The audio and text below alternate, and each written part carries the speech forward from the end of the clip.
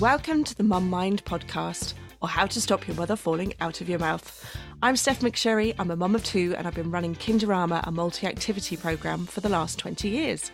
Hello, I'm Bethan O'Riordan and I'm a psychotherapist, mum of three, and I run the Calm Parenting Club, which is an online community for parents. Each week we answer one of your parenting questions, and if you want us to answer something about you and your family, email us themummind@gmail.com. And we got a very interesting question this week, and one that I completely relate to. Yes. So today's question is, how do I deal with after-school meltdowns? Oh, yes, I remember them. So my little boy used to finish preschool, and I used to hang around the area where the school was, because there was an hour between preschool and his sister finishing at school. Does that make sense? Yeah. So it wasn't worth going home and back out again. But the poor little man used to just almost explode after preschool. And it took me so long to work out what was going on. You know, you always say play detective. So I always remember kind of thinking, what is going on? And I thought he was behaving like this at school, but he wasn't. He was so quiet and well behaved at school. It's like he kind of pushed all of that stuff down inside during preschool, and then after preschool, when he was back with me and feeling safe, it's like he just exploded, and he'd shout and he'd scream and he'd cry and he didn't know what to do with himself.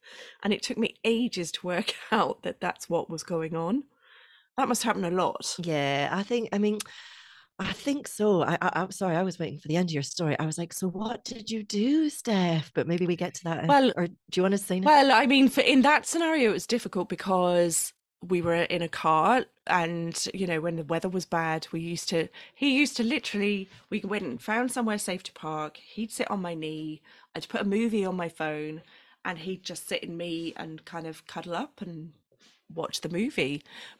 But that's basically because we had nothing else to do. We couldn't really go anywhere or do anything else.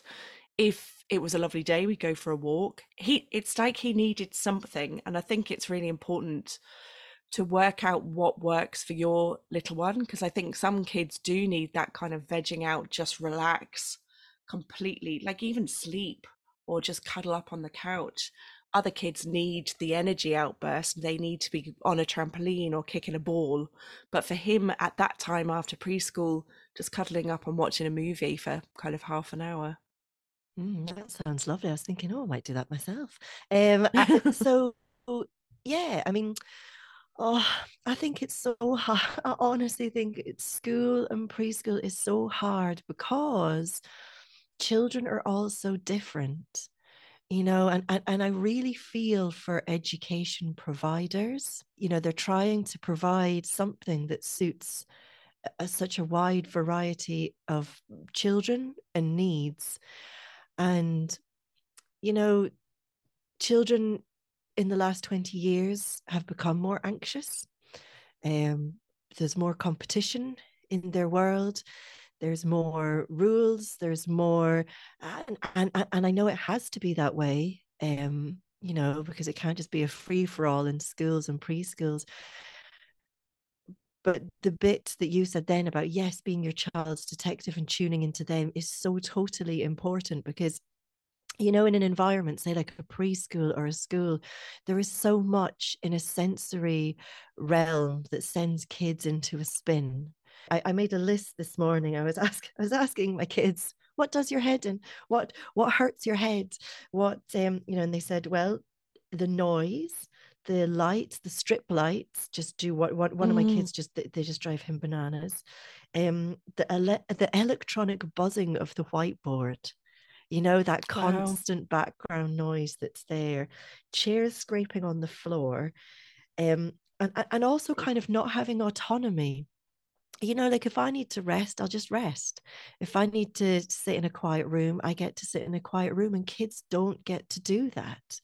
You know, and I know that preschools and schools are, you know, developing sensory areas and quiet corners and cozy corners and movement breaks, and I think it's tricky because sometimes these can be dependent on children's behavior, or when you've finished your work, you get to do that. And I'm not sure if children work in that way. It'd be lovely if they did, but and I think the movement breaks are absolutely essential. But I think the most important thing that you said, Steph, is tuning into your kids. Like, I have three children, and when they come home from school, all of them need a different thing. And I think a lot of the solution to the meltdowns is parents totally lowering their expectations. So, I've met many families who, they don't want their children watching telly for more than half an hour after school.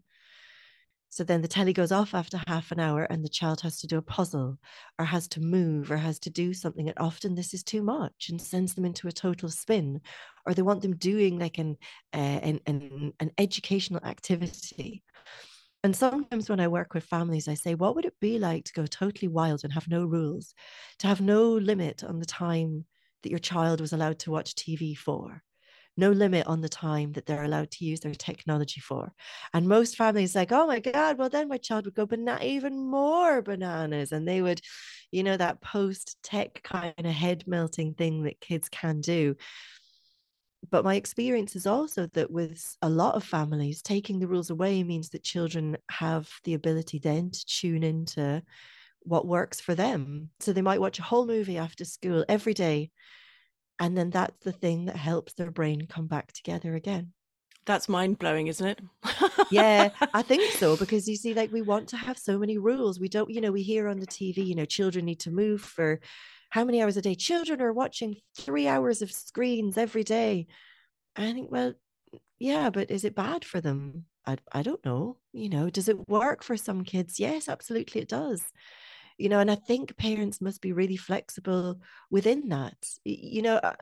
Sorry, on you go.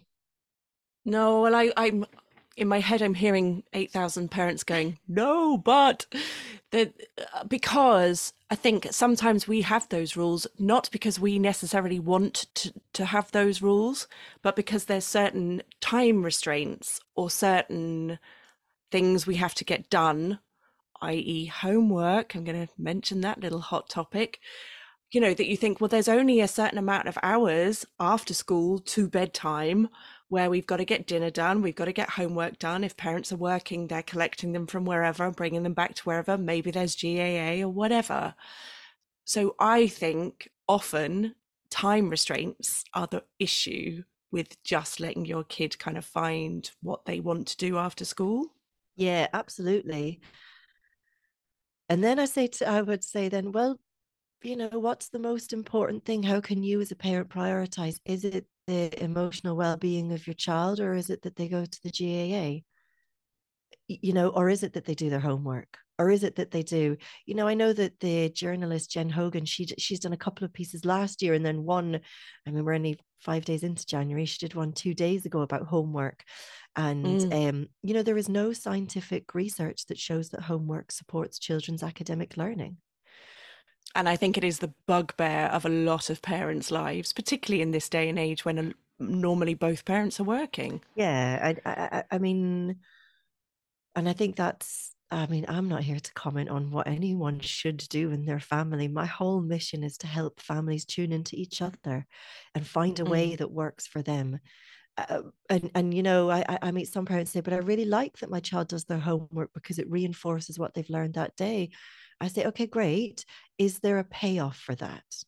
Is there something then that your child is forgoing? Is there something, is that extra push to help them reinforce what they've learned that day impacting somewhere else? And some kids love homework. My daughter whizzes through her homework, always has done, has never really given out about it. Like she'll come home and have a snack and do her bits and bobs. Then she'll crack on with her homework, get it done, and out the door. Yeah. So I think some kids don't have an issue with it. Um, I'd love it if it was just a very basic amount that was optional. Yeah. I hate the fact, as in, I think times tables, for example, are kind of an important one that it just helps them to kind of go over them and get them in their head. I think spellings are quite that kind of, and that can take 10 minutes, right? You're going through the three times table and you're spelling 5 words, done and dusted. Instead of this, my son's 9, he gets half an hour of homework. That I find too regimented. I Yeah. think families should be able to pick and choose. Yeah, I mean, and again, this is the thing that's so hard for schools, isn't it? Because if I was going to pick and choose, I'd be like, all right, do a bit of coloring tonight, then not a problem. And would my kids then, the stuff that they find more difficult, would they lag behind in that?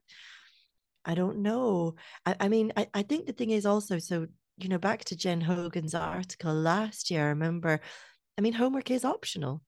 There's no legal obligation for any parent to make their kid do homework. Like I work with many families who do many different ways of school and homework, and I know loads of families who tune into the kids and said, you know what, we just couldn't do homework tonight. I've taken months off doing homework before, and it hasn't affected my children's abilities at all. I can hand on heart say that. I know families who say their children have a diagnosis of dyslexia, or maybe they don't even have a diagnosis of anything, and they get 10 spellings to learn the whole academic year. So Okay. I think some kids are really able for homework, and others they've just reached capacity. So we're back to playing detective, right? We're back to playing empowering parents to say, okay, this suits this child and this doesn't suit this child. So this is what we're going to do with this child. And having the confidence to say to their teacher or whoever, actually, that's not suiting him or her, and hoping that the school will hear that. Yeah, I mean, again, I've worked with so many different kinds of schools. I've worked with so many different families, and some schools are really open to it, and other schools would say to me, "Well," I remember once I had a discussion with a principal, and I said to her, "Where is your evidence base for the kids who are 4 and 5 doing homework?" And she honestly looked at me like I'd just asked her something in Swahili, and she said, "Well, the only answer I can give you is that I can tell when parents haven't helped their kids with their homework." And I said, "Oh, okay." And you see, again, then we're back to, well, parents, your child, and you have to advocate for your child. And I think I won't pretend I've read a lot on this.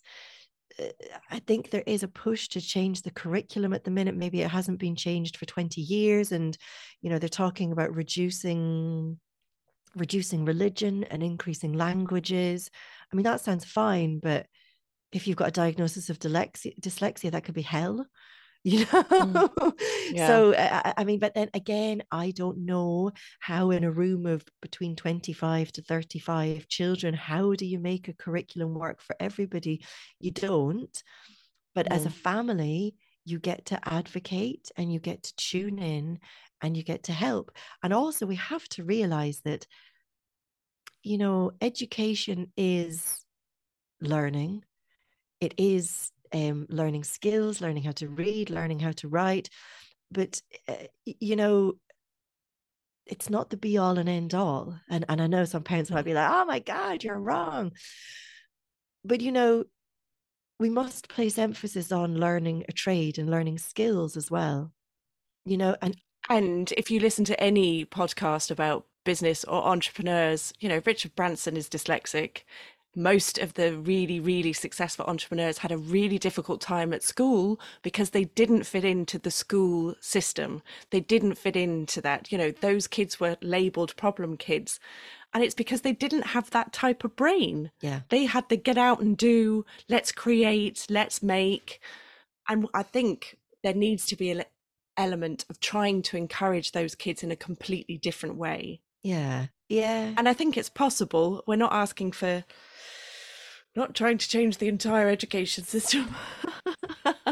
One step at a time, one step at a time. Yeah. Yeah, I think it is. But I think a lot of it comes from, so I meet a lot of teenagers, and they have this enormous pressure that they put on themselves. And I meet the parents and I say, they're very put a lot of pressure on themselves. They will literally do their work, schoolwork, until they collapse in bed at night. And then they have all kinds of anxiety problems and all kind of mental health stuff going on. And the parents say, well, it doesn't come from me. I say, but maybe it does a little bit, because don't we all want our children to succeed? And it's really important we have conversations with children around what succeeding is and being successful. You know, being successful to me is putting your head on the pillow and being like, God, that was a good day. It's not money, it's not the size of a house, it's not the car I drive, it's not, and all those things are maybe the things that people are putting emphasis on for children in a long term way. You know, and I think, you know, the question was about meltdowns. And yeah, the meltdowns come. And then as the children get older, they can, I'm not saying they always do, turn into mental health, turns into anxiety, turns into pressure, turns into stress, turns into panic attacks and overwhelm. So I think anything we can do to help a child tune in at a younger age to what works for them, Mm. and learn how to take the pressure off. You know, I mean, I know I worked with one family, and the rule was in the school, you must keep your hands to yourself. And this child just kept not punching people, but kind of flicking them or annoying them. And like yeah, I mean, right, you're laughing too. And it was this big thing. And I was like, but the kid doesn't have the ability to do that. They don't have the brain development, they don't have the life experience, the cognitive skills. So a lot of the time also, there's all these rules in place that kids, you know, you must stand still in the line. You know, there's so many kids who cannot stand still. They just Yeah, let's can't. have a wiggly, jiggly line instead. Exactly. I mean, I remember one of my kids was totally reefed out of it for bouncing a ball in a line, and he cannot for the life of him not bounce a ball. I mean, he will sit at the breakfast table with a bouncy ball, bouncing the ball, bouncing the ball, bouncing the ball. And it's part of him regulating himself. You know, he will kick a ball off the door. And yes, it does my head in. Sometimes I want to be like, shut up. It feels like a jackhammer in my brain, but I can't, because that's the way he regulates himself. So then if we, you know, you must stand still in the line. Okay, but you can't do that. Then what? Well, then you keep everything in. And when you come home, you absolutely explode.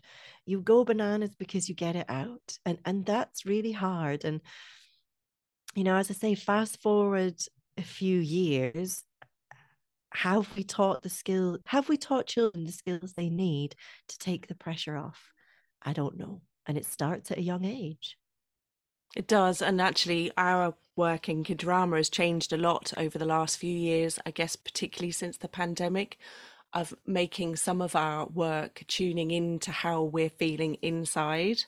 Now, Yeah. the kids I teach are very young, but it's just having that language and that, is your heart beating fast? Is your breathing fast? Can we do a lovely yoga pose called the turtle pose, where your legs are kind of folded with your feet together and you tuck your hands underneath and you go into your shell and your head is tucked down and you take a breath. And I swear, every time the energy in the room completely changes. It goes instantly calm, because you can't help when you're in one of those safe, cozy positions, you can't help but feel calm. So if you point out to the younger kids then that, do you feel different when you're in this pose? Giving them that awareness so that they then have the ability to realize when they're either out of control or feeling kind of wiggly or jiggly, and what do they need to do. And I've done a lot of work with my son, and over the Christmas holidays, there was a point where he came to us and said, I don't feel so good. I feel like I'm wasting my time." And he'd had a lot of more screen time than he would normally, but he was realizing in himself that it didn't actually make him feel very nice if he was on it for long periods of time. So we then said, kind of, what's the toolkit? What kind of stuff makes you feel nice? And it was listening to music. It was going outside, kicking a ball. He has one of those rocker boards. He loves going on the rocker boards. So he was like, actually, I feel a bit better now that I've done something like that. Now I want to do some Lego. Great, let's go and do some Lego. So I think it's a lovely way, if you can tune into what your child likes, to regulate themselves and to use that more and to give them the language of that's what we're doing. You know, mum's going to the gym because I need some time on my own to get back with a clear head. If we're using that language, I think it really helps. Yeah. Would you agree? Yeah, I think so. I think it's so important that we show our children and we just, we mirror to them. Yeah, I'm human too. I find things hard. And this is what I'm going to do to look after myself. Mm. And you see, the thing about the after school meltdowns is this is that, when a child is having a meltdown, the biggest thing that a parent needs to do is to be calm. And it's really hard because every part of your body and your brain is, sending you into kind of stress overwhelm mode of like, and it's either like, I don't know what to do, or why are you like this? Why can I help? Not again. I meet many parents that are like, I'd really hate getting my kids from school because it's so much, the meltdowns are so much. And I would say then, well, if they've got to that point, are they in the right school? Is does the school fit the ethos of you and your family, or is it too much? And also, can you go and talk to the school? Can you say, look, this is happening for my child, this is too much, can I change something in their day? Is there anything different I can do? um because that really helps. But yeah, helping kids tune in without shame. And I mean, like, it's amazing, at the beginning I was saying, give, it might work to give kids unlimited screen time and then see how they come back to you and they feel. And your son came back and said, I don't like this. Same with my Mm. daughter over the Christmas. She was really sick. And so we had the telly on. I don't even know if the telly was ever off, really. And she said, I'm a little bored now, Mum. And I said, great. Will we do that puzzle? And she said, let's. So Mm. helping kids tune in rather than us being the definitive, well, you've had 25 minutes and that's all I'm giving you of that now. But it takes a Yeah. lot of guts and a lot of bravery to tune in that way.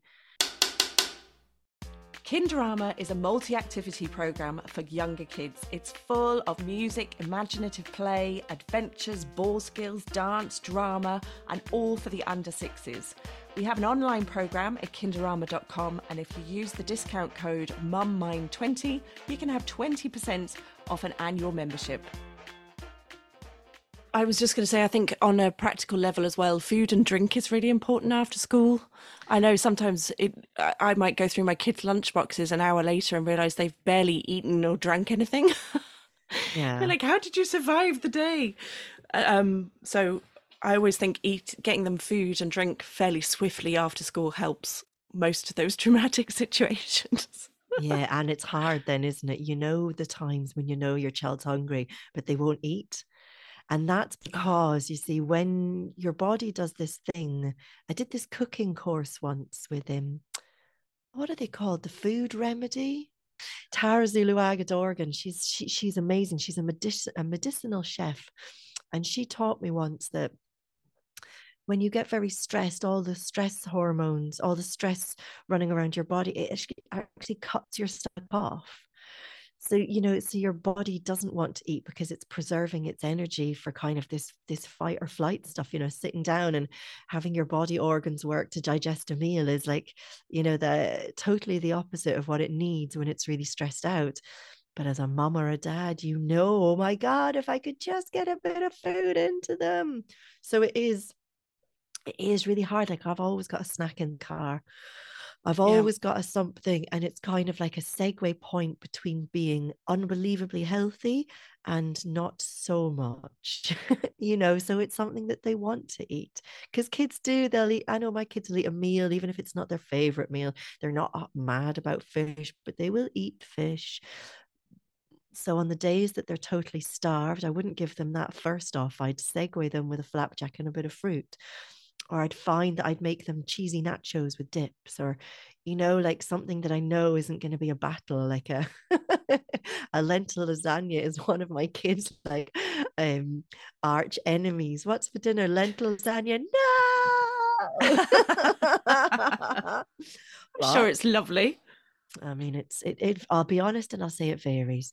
But I know that if I can come at him with something that he really likes for his snack, then he's more likely to have that. you know. But even as I'm talking now, stuff I'm thinking, isn't parenting exhausting? isn't, Yeah. isn't there so much to remember and so much to tune into?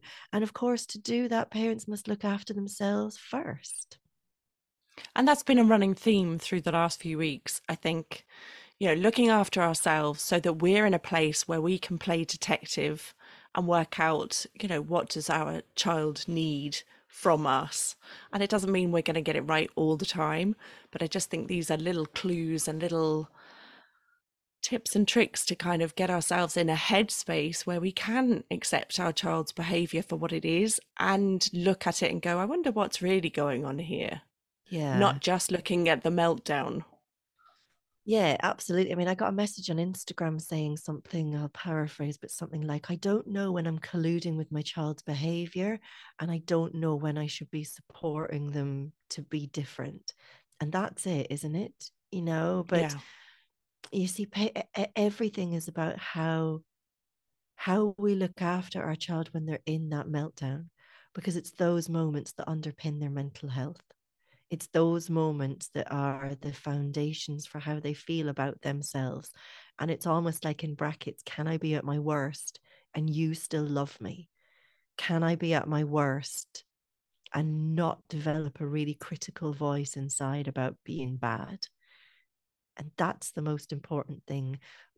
And that's why we have to look at the school environment, the academic environment. Does the homework work for them? It's about that being you is fine, whatever realm of being you looks like. oh, I love that. Mm. Yes, that's it.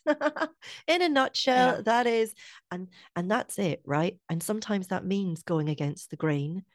Sometimes it means being the parent who, like, I work with a lot of parents who say, I just don't want to annoy the school. I say, of course you don't. I mean, nobody wants to be annoying. And I mean, most teachers that I've met that have come to me as clients, that I've met through professionally, personally, they want the information to help a child. But the really important yeah, thing to remember, parents, is this: teachers are trained to be teachers, preschool teachers, teachers. So you must go to them with the solutions. So, I've taken my child for a sensory assessment. I know that they learn better if they can, whatever, be lying on their yeah. back, be doing a handstand. I mean, I'm joking. I'm tongue in cheek here, Yeah, but but even if it's for periods of time, it would help. yes, because teachers don't have and aren't supposed to know the answers for between 25 and 35 children in a classroom. Teachers No. are doing their best. If we can go to them and say, do you know what? It's really helpful if he can sit facing. I'm thinking of trying to think of things I met in the last year supporting families. It's really helpful if my child can face the board, because for them putting their head down and up and looking sideways, it makes their head very dizzy. Really simple stuff, you know? And kids that need sensory input, movement breaks, it doesn't necessarily have to be what we perhaps picture, getting up and moving around. I was talking to an OT recently, an occupational therapist, who says, those kind of exercise bands that are very sturdy, you Yeah. put those around the front two legs of a chair so that a child can tip their feet behind it and push off the band, Yeah. and it's enough feedback that they can stay regulated. Well, that's not disrupting anyone else, but it's something quite simple and not disrupting for the whole class that potentially could help a child sit in a chair for longer because they're Yeah. getting sensory input from the movement, the strong movement in their legs against the band. Yeah, absolutely. I mean, another one is, you can get these tiny little stress balls and they would fit into a child's hand. You can just keep them in your pocket and every now and again have a squash and a squeeze. But this isn't for the teachers to figure out. Mm.